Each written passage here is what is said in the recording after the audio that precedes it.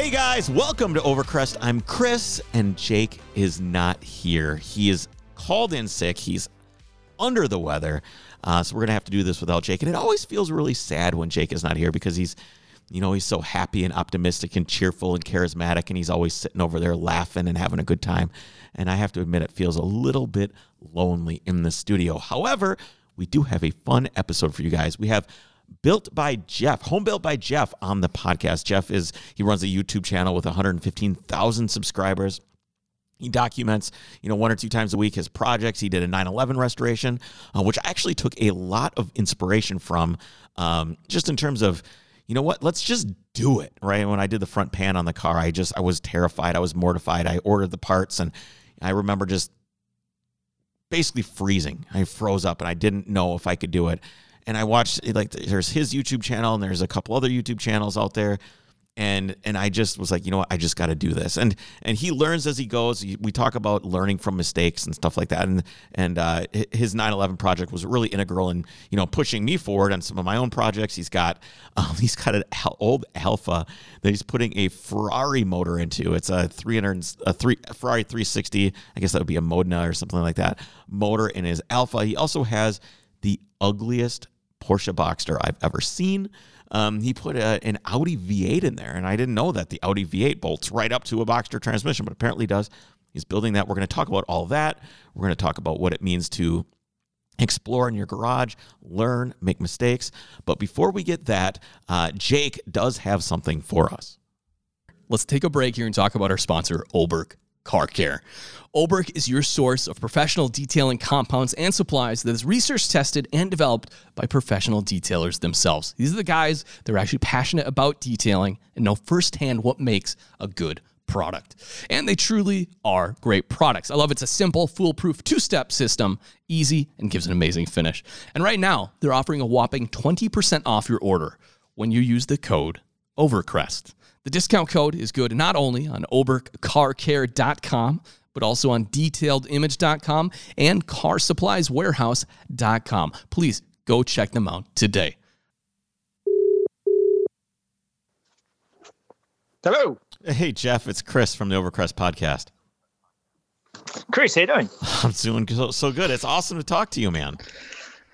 Yeah, it's great to talk to you. I was just watching your latest exploits on YouTube. Oh, no. What am I doing this time? Just playing around in the mud. So yeah. It's been such a learning process, this YouTube stuff. I know you've been doing it for 6 years.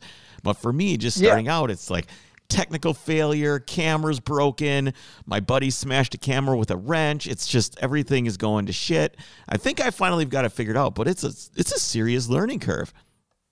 It definitely is. I have definitely smashed many a camera, particularly with working on silly cars in the garage, like with a tripod standing behind me that I forget about and walk into and knock it over, and this and then microphone's not turned on, and losing footage, and just it can be a real headache.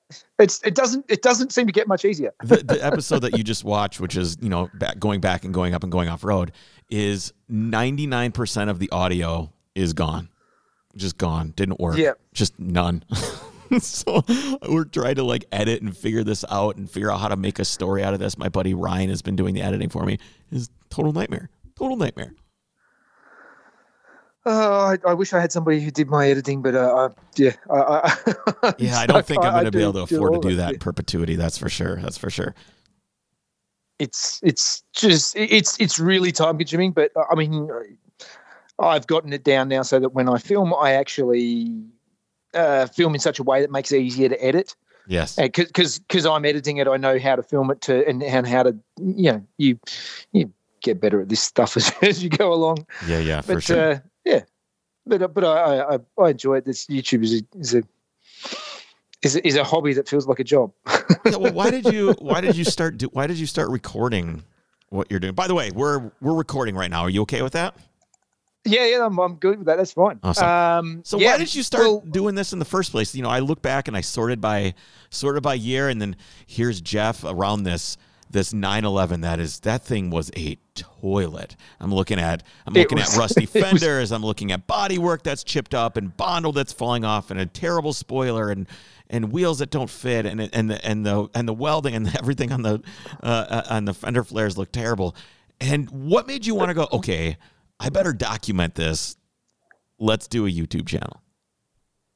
Well, to be honest, it wasn't. I never actually pictured that it would actually grow to a YouTube channel like something that I've got now. I basically got the car, and I was on car forums like all of us, and instead of just putting photos up, I thought, well, hang on, how about if I do videos of it? Because I know that's something that I would watch. Right. And I thought that's something that'd be cool. And so the first couple of videos are pretty terrible, handheld GoPro, and pretty rough. But and think about what we had at the time, right? We had Velocity. Yeah. Well, I don't know what you had in Australia, but we had something called like Velocity Channel. And everything you would see would be like, we got to get this car done. And and they're just throwing parts at it. And, Garrett's like delivering turbochargers, like naked women are delivering parts. It's that good for those guys. It's just whatever you want all the time because it's just given to you.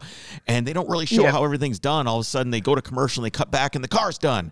And it was like really this kind of, this content that we could get as car guys, at least on television, was terrible.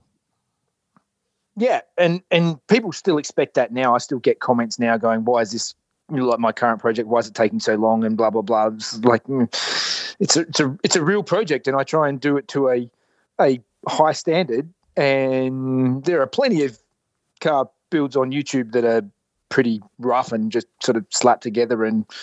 But that's not what I'm aiming for. I'm aiming for, the quality, hopefully. But I always used to be, when I was younger, I was working on cars in the garage and didn't have the budget, so I'd always try and build things myself, and that's sort of, where it's come from. I want to build my projects myself and try and learn as I go. I like learning how to do stuff, so I tackle everything because why not? Well, you talk about being in your garage as a kid. What were you working on back then? What were some of the projects that you had? Well, in the probably beginning? More in my 20s, I suppose. But at the start, like I grew up on a sort of 80-acre farm and had a motocross bike that I'd tinker on and learn. I remember one day I spent about an hour at least, sort of immaculately cleaning the bike. I oiled the air filter and the chain and the brake discs, and then took it for a quick ride and realised that's why you don't oil brake discs. and I flew. Our driveway was about 100 meters long, and then there were sort of two gates that were offset at the bottom. And as I got down near the bottom, and I went for the brakes, and there was nothing. And I'm like, oh! And I just managed to sail around the gates without slamming into anything. It was but we learn from these things. Yeah. So you really don't have. You're not a mechanic. You told me you're a firefighter. Is what you do for your main job. Yes, so that's my day job. So you don't like wake up in the morning, go clock in, weld stuff, every single day, go home and do more. You're all self-taught. Yeah. Which means definitely. Mistake taught. Absolutely. and even in my videos, if I make a mistake, it's staying in. Because I think it makes it more realistic. And to be honest, like for YouTube, it makes it more interesting anyway. If I stuff something up, it's more interesting than if it just everything's perfect all the time. Right. And but I think people relate to it. At least that's what they tell me, because it's not always perfect. It's there's a learning curve, and you can if you watched my videos for 6 years, you would have seen an evolution of my skills increasing as it goes along, and that's what as I said, I always want to learn how to do stuff, and I've often looked at things like I watch a carpenter do something, and I look at this guy and go, well, jeepers, if he can do it, surely I can do it. There's some people you sort of look at and go, oh, well, they can still get around doing that. So it's anyone could.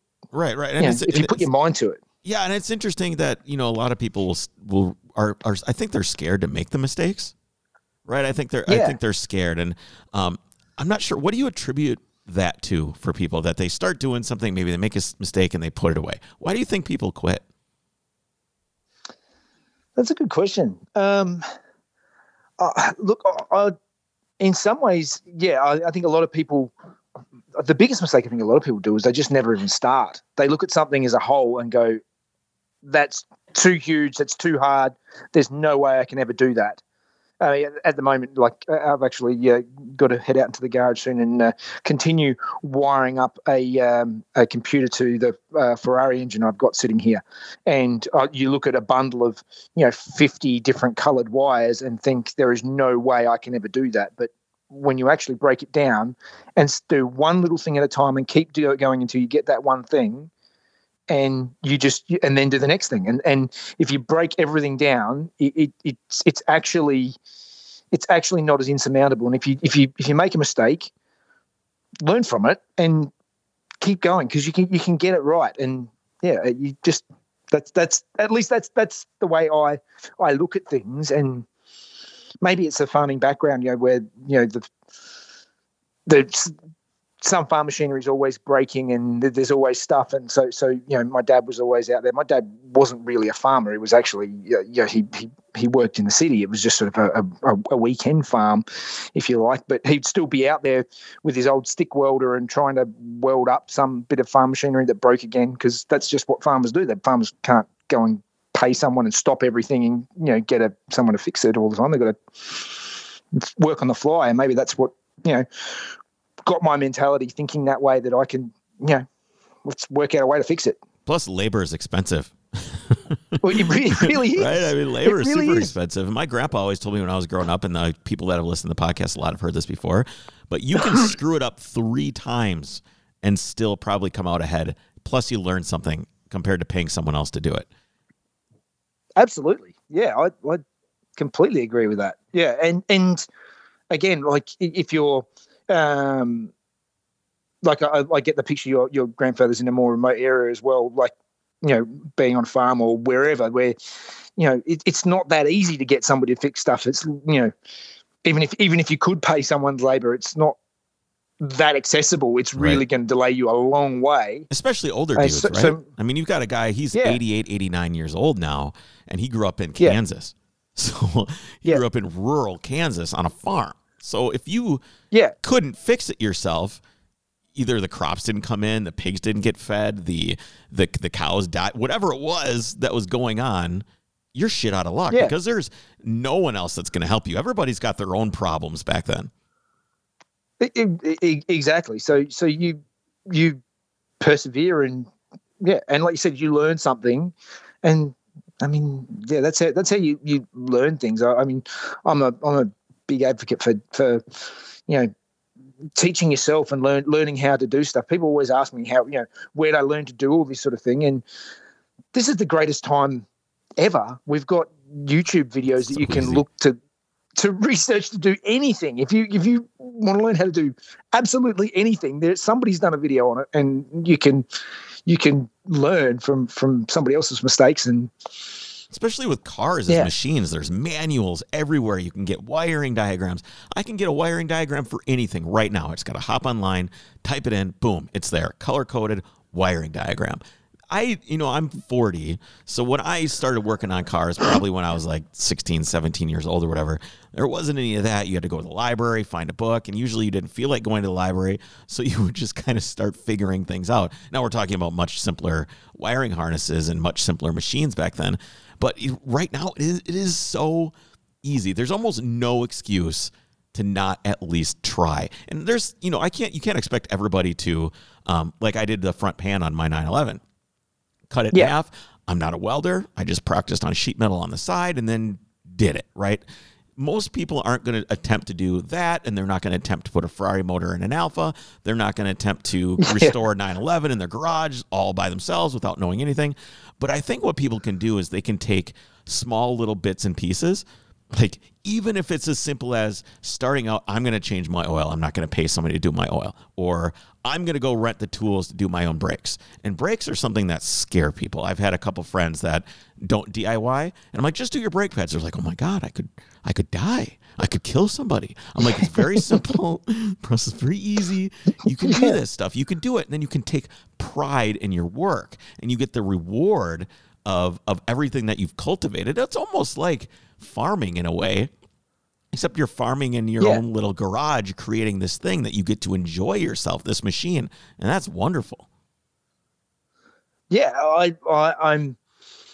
I really get a huge sense of satisfaction looking back on something that I've built or that I've done. You know, and that's why I'm constantly, you know, my careers have changed vastly over the years, and every, you know, because I keep looking for different ways to learn new things, and sort of once I get sort of so far on something, things get stale, and I want to learn how to do something new, and that's and get better and better at what, you know, at whatever I sort of tackle. So I sort of look back at the my 911 build 6 years ago and compare the bodywork I did on that to what I'm doing on my AlphaRari project at the moment. It's it's nowhere near as good. And one day I'll probably rebuild that 911 again.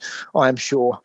It's it's not going anywhere. That's a keeper. Sure. I mean, that's the one that started it all. Tell me about this AlphaRari thing, which how did this come about? Like, did you get the motor first? I haven't listened to or watched all the episodes. I've watched some here and there, but where did this where'd the car come from? Where did this motor come from? Why did they just both show up and you're standing in your garage looking at both of them, can kind of just almost like a child with the square block on that little toy where you have to push the thing through the holes, and you're like, will this fit? Yeah. I don't know. Is this going to happen? How did this happen?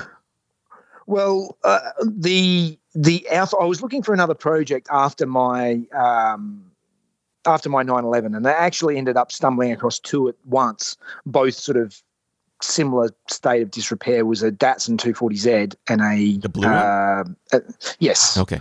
So that was just a primer bare metal sort of boxes of parts, and I built that, and that's actually in the US now. One of my viewers from Phoenix flew over and bought it and took it back. So it's over much closer to you than it is to me now. Okay.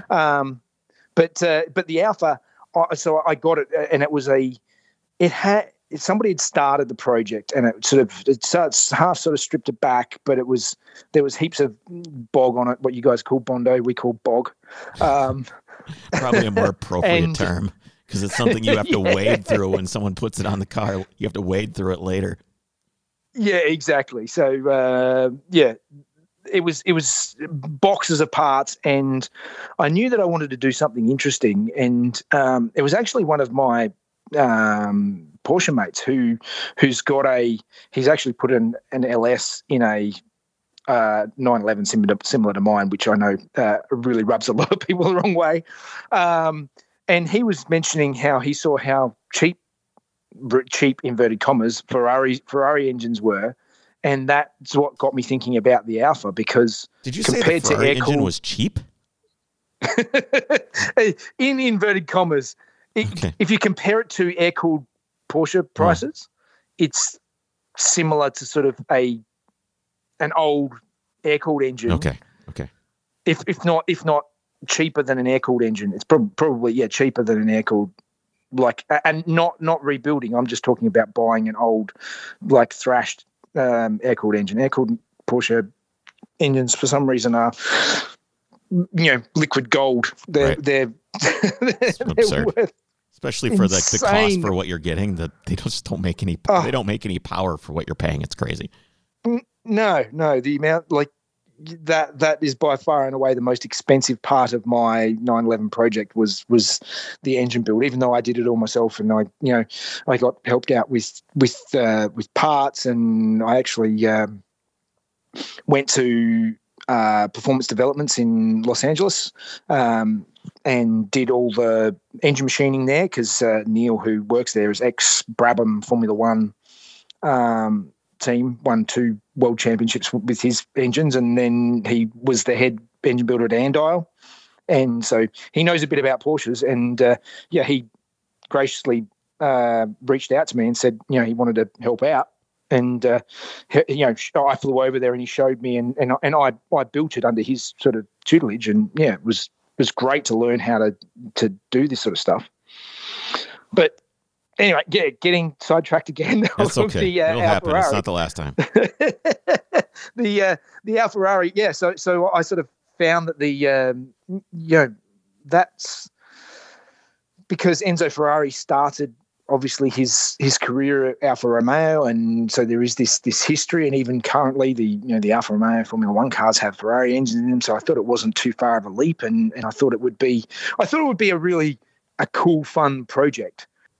So after building an engine, or building a couple of engines now, I realized how expensive building engines were, and I thought, well, how about if I start with something that's that doesn't need rebuilding. This Ferrari engine I have is actually out of a wrecked Ferrari 360, a 2000 model Ferrari 360 that was wrecked in Japan, and there's a wrecker in Australia here that sort of buys exotic cars, and he actually had 4 Ferrari 360 engines on the shelf, as well as Ferrari 458 engines, and like just everything you can imagine, Lamborghini, Maserati, everything. And I sort of looked at it and thought, well, actually, that's probably as much or cheaper than it would cost me to even just to rebuild the Alfa engine that was there. Right. To have something that's got triple the power, and it's something a bit interesting, and it definitely gives me a challenge, because trying to fit that engine in that tiny little car is been quite a challenge. Yeah, I mean, that's a far more complicated engine too. I mean, any modern engine, putting it somewhere where it does not belong is difficult, because you have things like, you're dealing with variable valve timing right now, and you're dealing with their wiring harness that's got 50 wires coming out of it, and you got to try to put standalone on it and everything. Are you going to I had a question for you. I was watching your most recent video on, you were talking about how the variable cam timing works. Are you going to be able to have standalone adjust that, or is that something that's going to be, are you going to lock that as static and just drive it? No, the standalone can adjust it. So that's fantastic. It's all programmable. I'm not sure, particularly because there's probably not too many people who put standalone on a Ferrari engine, finding out when that normally changes and things like that. But it's to be honest, actually, the variable valve timing is only 2 wires. It's that's how. Sure. Basic it is. It's not a complicated system. Particularly, I'm actually surprised the Ferrari engine is relatively simple. I mean, I run 2 projects at the same time, and I also got the world's ugliest Porsche, which is it truly is Boxster hideous, by the way. It's Boxster with just all this red weird shit and a horrible spoiler and everything else. It is truly ugly. Oh, well, the diffuser is the best part. Is somebody has taken rubber doorstops, like house doorstops, and screwed them onto the bumper, and then they painted over them. So, which is, and I keep getting comments of, because this is I'm building this as a track car, and a lot of people are sort of saying, when are you going to take them off? But I would lose downforce, wouldn't I? So Well, for a track car, at least 0.06 pounds of downforce would be sacrificed. Yeah, exactly. That car, I've actually put an Audi V8 into it. So what I soon discovered when I got this actually before I got the Boxster, I heard about it years ago, was actually a Boxster gearbox or transaxle is actually a front wheel drive gearbox out of an Audi.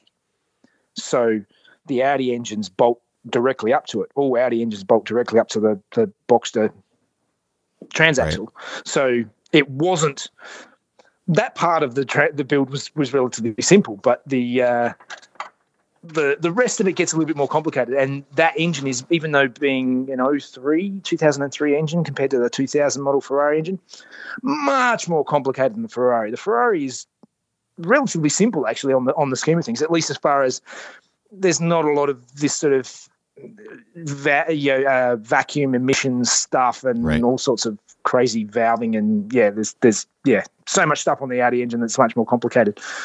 But it's all part of the part of the fun. Part of the experience, right? So where do you live in Australia? Where is your garage generally? Because I have my geographical concept of your giant prison state. I just don't understand. Yes. Yes. Well, I live south of Sydney, so between the Australian capital is Canberra, and I live sort of about halfway between Sydney and Canberra. What is driving there like? Just in general, like, do you have good roads, or is it, because I see, when I think of Australian car culture, I think of guys just doing huge burnouts till the tires explode and then going home. That's what it seemed like to me. But as like a sports car guy, you've got the little Alpha thing, you've got the Boxster, you've got the 911. So there must be some sort of roads around there somewhere. There are, and I actually do a trip every year with a bunch of Porsche mates, and we go down to Tasmania. So obviously, yes, that's a bit of a drive from me. It's about a day to get down to Melbourne in the south, and then you can actually put your car on a ferry and sleep on the ferry overnight, and wake up in the morning in Tasmania. And we just spend a week. And Tasmania is amazing. The roads are. I think whoever made the roads must have been drunk, because there is not a straight road in the whole state, and it is fantastic roads everywhere. They actually run a huge sort of tarmac rally event there every year, like a multiple days, the Targa Tasmania, which is an epic. Is it like a localized thing, or is it kind of like do people come internationally for that? People come from internationally to do it. It's quite. I mean, it's mostly locals, but there are definitely people who come internationally. It's quite if you look it up, it's quite an epic event. There's and the roads down there are amazing, and it's quiet, and people, even I found when we go down there, the locals are amazing, because they see us coming up behind or whatever, and they'll just pull over and get out of your way, even if they're tight little windy roads. It's really good. But there are also, obviously, because I'm on the east coast of Australia, there's a lot of sort of there's a mountain range that runs along the east coast, so there's always sort of mountain roads and stuff like that around here to drive, and there's a real range. In the middle of Australia, there's a lot of not much. Right. If you want to go, you want to get lost in the desert for years. That's kind of where I want to go. I want to go straight across. I don't want to go around. I just want to drive straight across the whole thing. And I've heard, my wife is like, don't do it. You will get murdered. There is a 100% chance you are not going to make it out alive.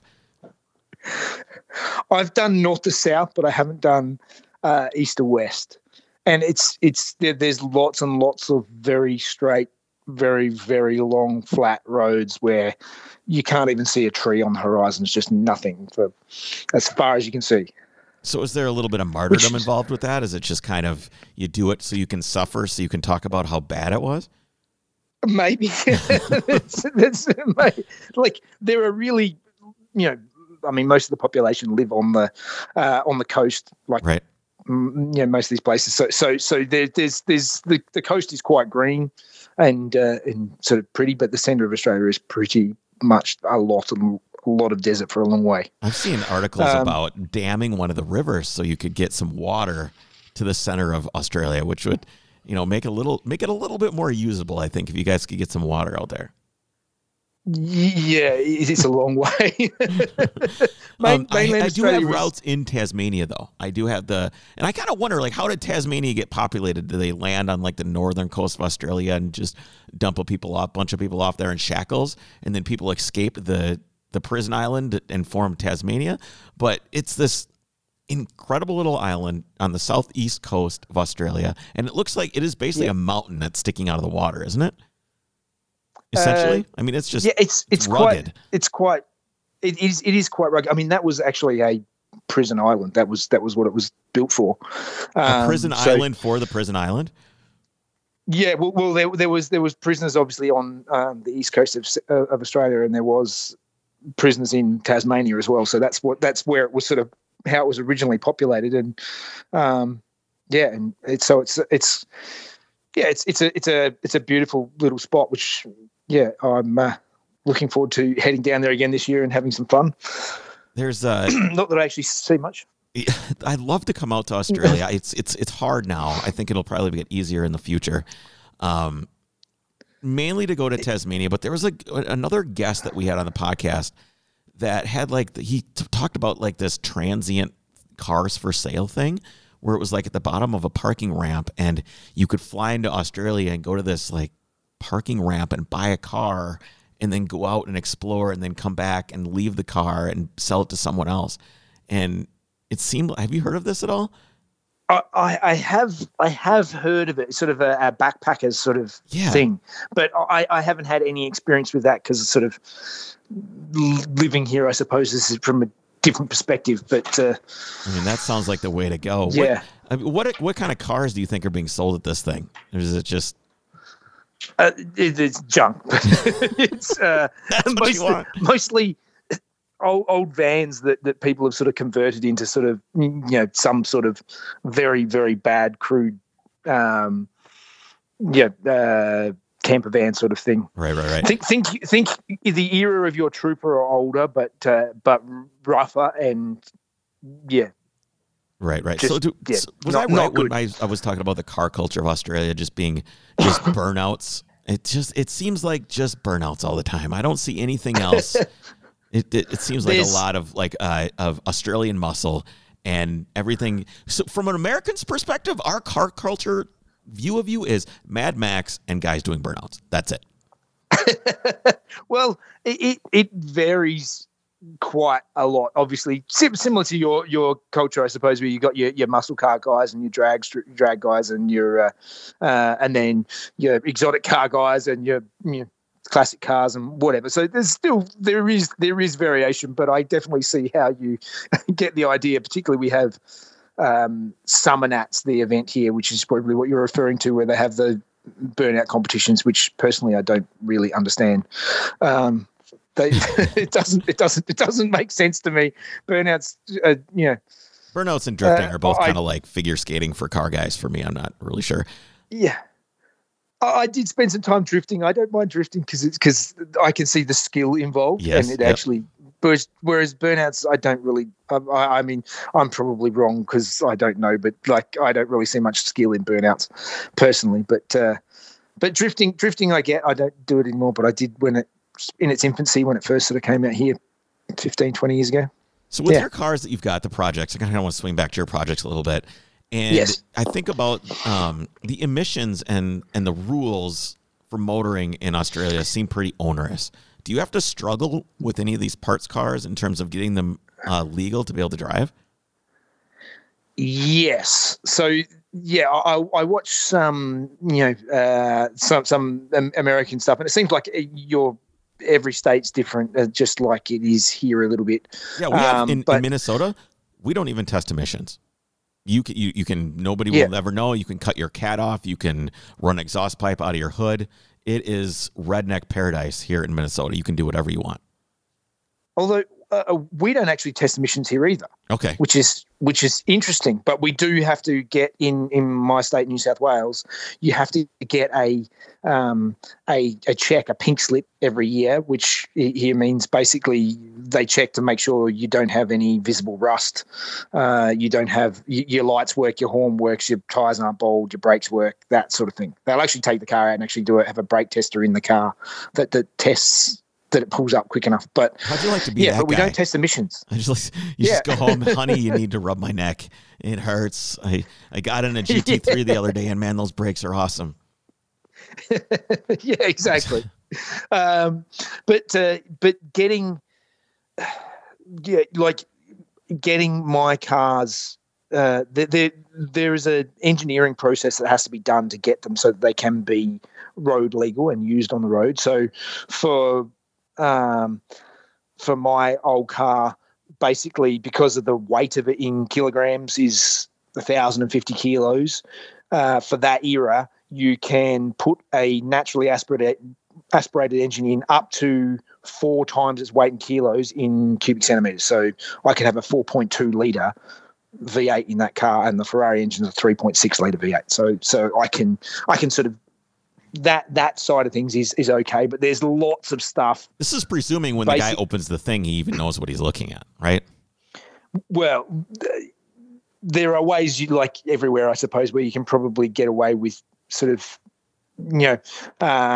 squeezing it through, but that's fine if the car has been registered the whole time. But because it's, if you have to go and get it registered new, then somebody has to check it thoroughly, and that's where it gets more difficult. So in this case, that's why I have to make sure that it complies with the age of the engine, not the age of the car. So emissions wise, that's why I've had to put CATs on the Alfa, because it's a 2000 model engine, so I have to build it to those standards, not to the standards of the 1973 Alfa Romeo. So that's where things get a little bit more complicated.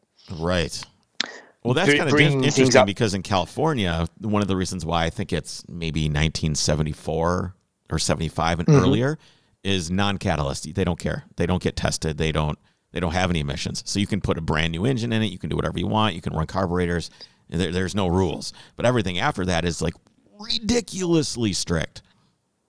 Yes, as long so with them, yeah. So as long as the chassis is earlier than that, all bets are off. Right. So what are some of the challenges that you've come across, over all this time of doing, not necessarily with the filming and the YouTube and stuff, but with the cars? Is there anything that seemed insurmountable? Because we talked about, perseverance and not quitting and learning and mistakes and everything like that. Is there anything that's kind of pushed you to the edge of, I don't want to do this anymore. This is too much? Because obviously this project that you're working on with the Alfa is pretty complicated.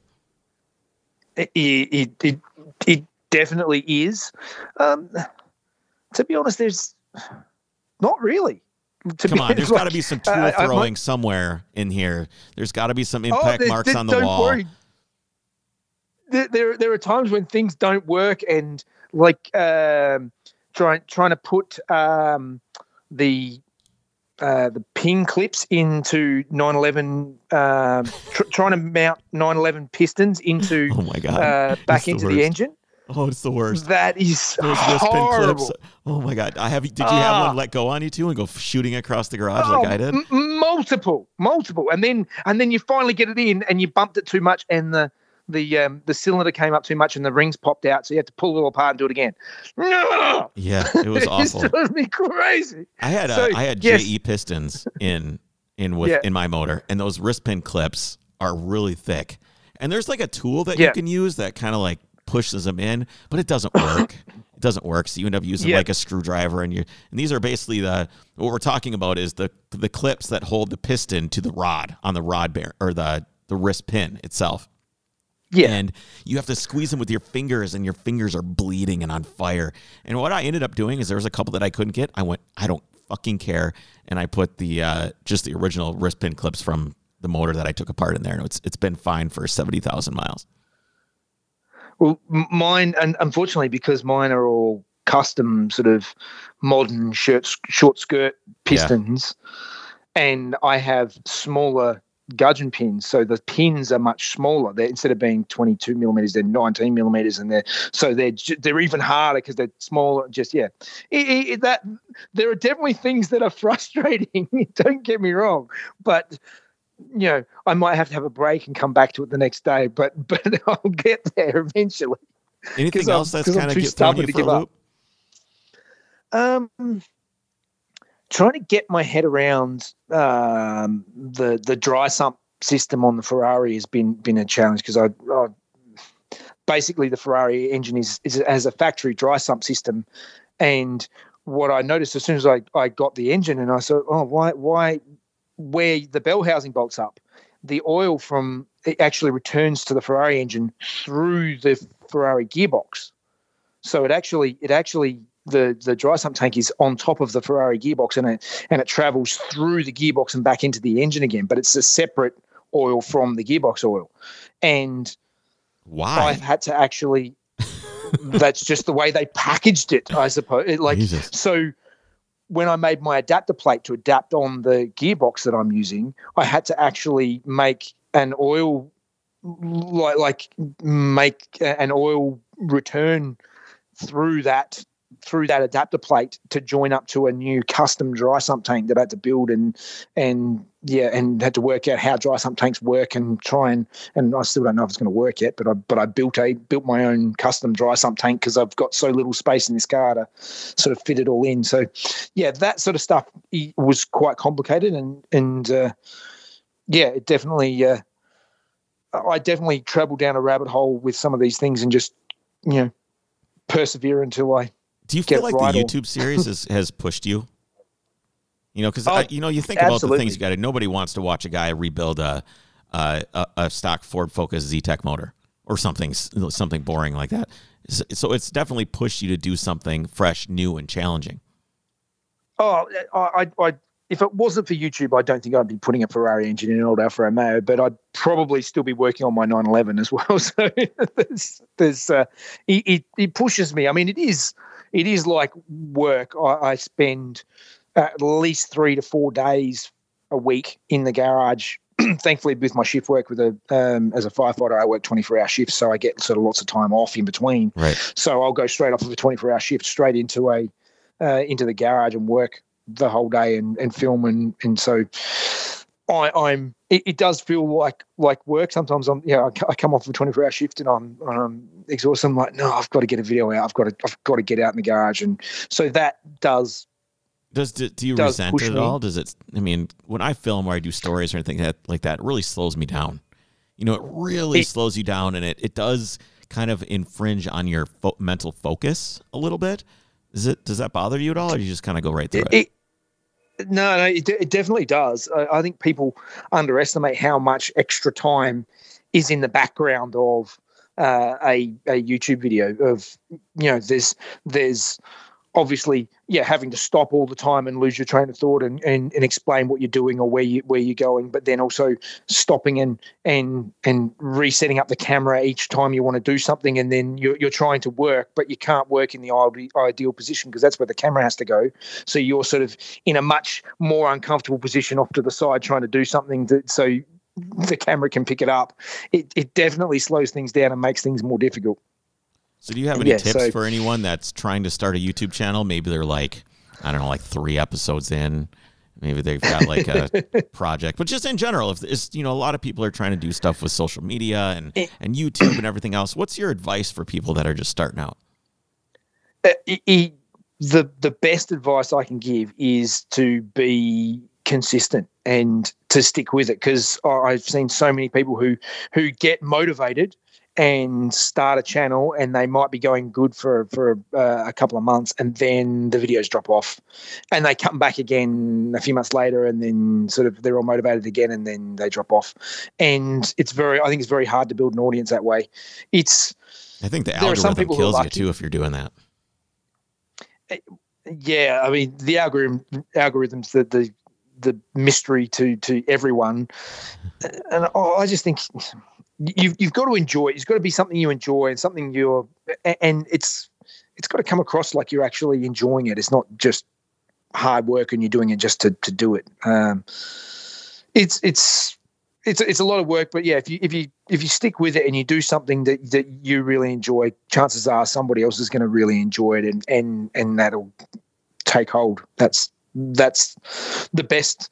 Yeah, there's no real secrets. I mean, I know I've never had any sort of secret help. I know lots of people always think that, getting a big channel to shout them out or something like that is going to help. And my experience is that really doesn't do much at all. It's just if you do good work, it will get discovered and it will grow. That's kind of the same people the same advice I give people that ask me, hey, should I start a podcast? What should I do? It's the same exact advice. Yeah. Yeah. It would be nice if there was a secret and then everybody would be doing it, but well, it wouldn't be a secret. So what do you want to do? What's like this YouTube thing? Are you trying to like roll this into something else? Do you want a TV show? You've got 115,000 subscribers. That's a lot. That's really good. Where do you want to be? How do you want to take this? Is this kind of, are you cool with how it is right now, or is there more? I think I've once I hit 100,000 subscribers, I realized and how long it took me to get there. And I realized that even now I'm never going to make a living out of YouTube. It doesn't. It funds my hobby, but really, like, for the amount of hours I do, it probably pays less than minimum wage. It's pretty bad. But I love it, and I'm doing it because I enjoy it, and that's where I see it. I don't particularly see a TV show being worthwhile. One of my friends who also has a similar size YouTube channel was offered a TV show on one of these sort of discovery type things, a workshop build show with a bunch of others, and it wasn't paid, and it was he asked them how many views did they expect to get, and they go, a good show on this will get sort of 30,000 views an episode, and it's like, we already get more than that, right? On YouTube. Why would you want to do it for that, for no money, just for the exposure? So I'm not I'm not really looking for a TV show or anything. I think at the moment I just enjoy what I'm doing. I enjoy meeting people, getting to talk to people like you, and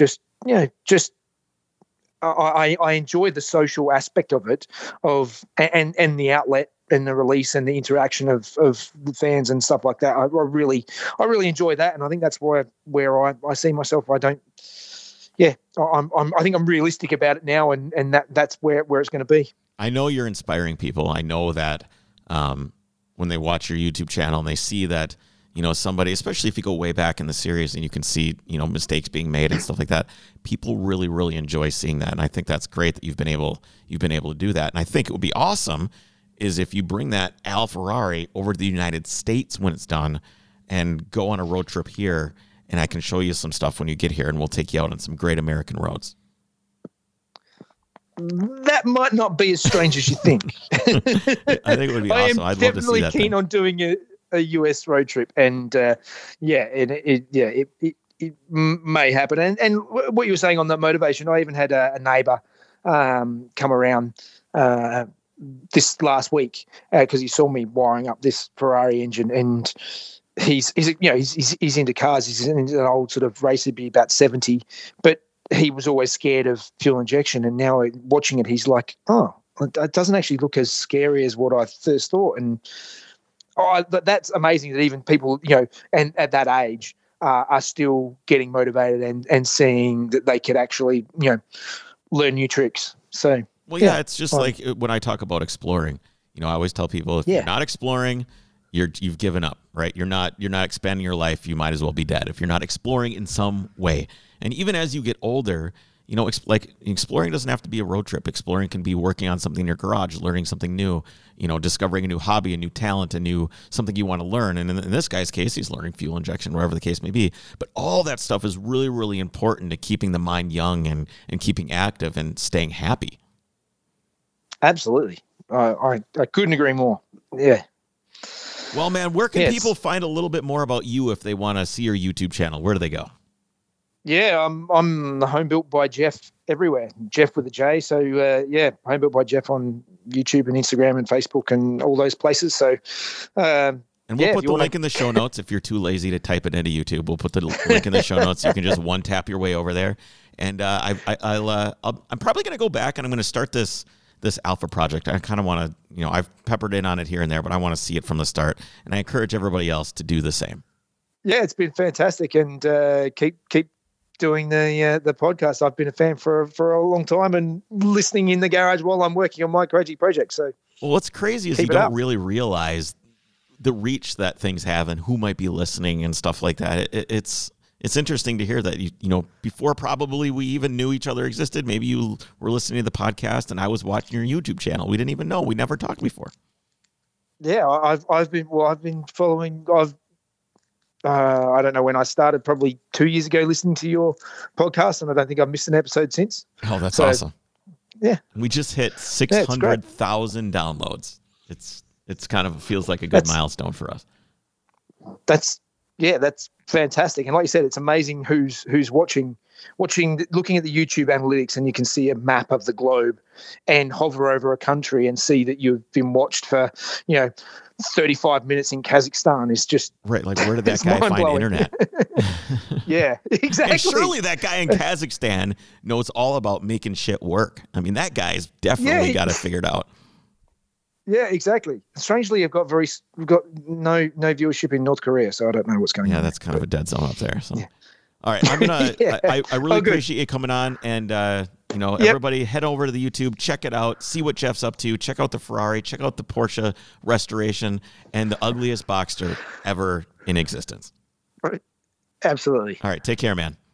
All right. Thanks, Chris. Yep. Bye-bye. See you, mate. Bye. Let's take a break here and talk about our sponsor, Olberg Car Care.